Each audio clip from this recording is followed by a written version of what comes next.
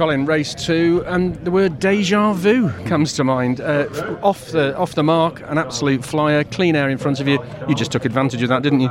Yeah, that was the key moment of the race for me. I knew if I could lead into turn 1, it was a big part of the job. So, none of these races are easy.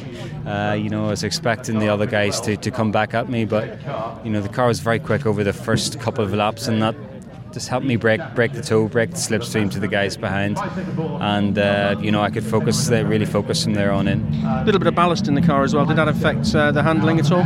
Not so much. I had some ballast in race 1, so we were only adding to it.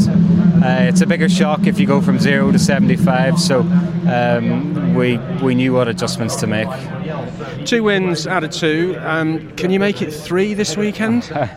I can't remember the last time anybody's made it 3, but it's just important to score well in race 3. There's no point scoring twice and not 3 times. So I'll be looking to bring home as many points as I can. I mean, more points in the bag, plus there's a good chance of continued consistency, which must make you very confident for the rest. Not overconfident, but confident for the rest of the season. Yeah, we have a good car now. We really understand it, and Snetterton suits us. There'll be others where it's more tricky, so you got to keep working hard. That's all you have to do.